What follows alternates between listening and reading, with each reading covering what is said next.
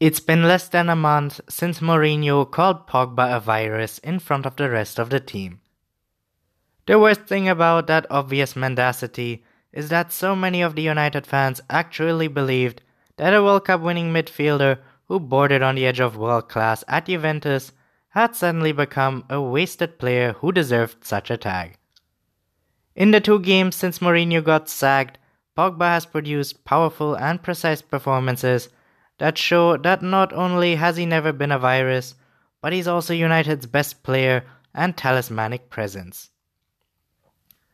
Floating at the head of United's midfield as a hybrid 8 and 10, Pogba was basically unplayable.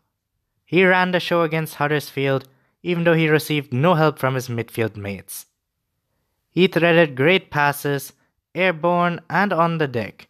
He switched play, he won it back, he dribbled when appropriate, and hell, he even showed up to score twice. Both of Pogba's goals were absolutely brilliant. The first for the way the Frenchman calmly finished off an excellent team move with a ripper of a finish, whipping the ball in at the near post.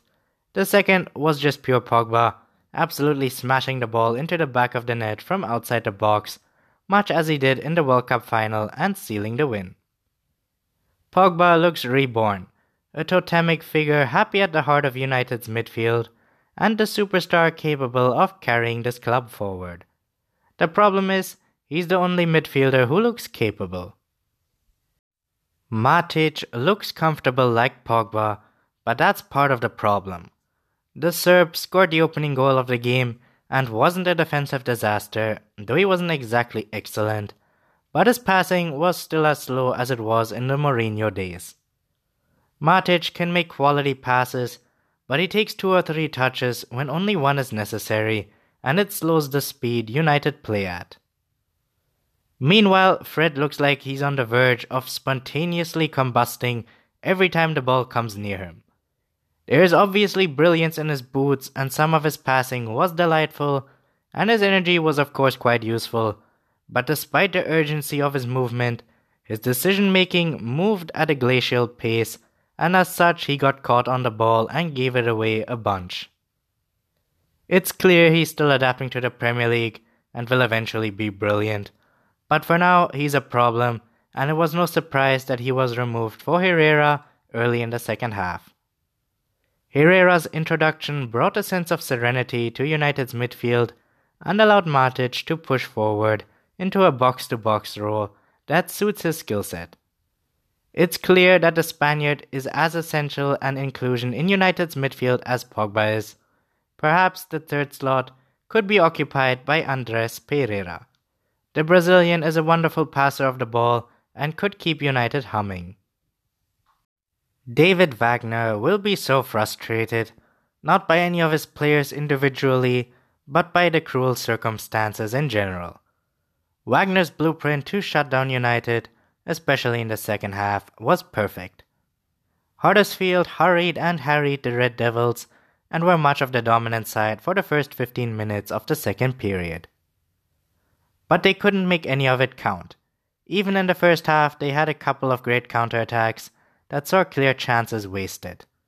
And it wasn't through individual mistakes. Their players just don't seem to have the required quality to execute Wagner's vision under the increased scrutiny of expectation that comes with no longer being a lucky promoted side. They bagged an easy consolidation goal, but they will need more in the future if they are to lift themselves off the bottom of the table where they now find themselves. Mourinho had been bemoaning his side's lack of quality for what seems like an eternity during his time as United coach, but in terms of his fullbacks, the Portuguese had a point. Luke Shaw is obviously a player of great quality, but he's injury prone. Time will tell how fit he can ever be to deliver on his obvious potential, and he did play well versus Huddersfield. Valencia looks utterly finished, Dalot looks clearly unfinished, and Young is awesome, but at 33 can only be so in spurts. United need to enter the transfer market in January and sign a starting quality right back. Maybe Aaron Wan-Bissaka from Crystal Palace makes a lot of sense. And then a good quality left back who can push Luke Shaw for his place. Despite the 3 points, De Gea will be kicking himself. This is the second time in 2 games that a silly mistake has cost the Spaniard the clean sheet. On the one hand, his stature as one of the best goalkeepers in the world was justified by the sort of saves he made on the night, one of them bound to make it into his best of all time. However, failure to do anything about the late goal has ensured that De Gea has kept only 2 clean sheets all season, and that United have conceded an unbelievable 30 goals.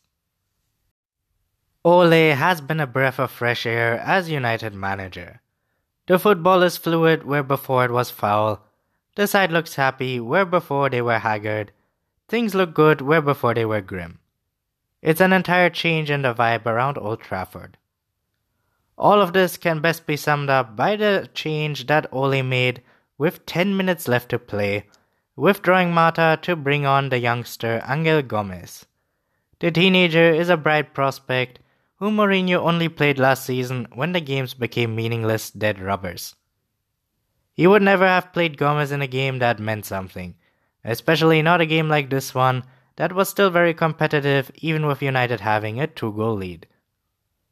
Playing youth team talent is one of the most important things for United, and United finishing the match with an entirely homegrown front 3 of Rashford, Lingard and Gomez said much about how things are different now.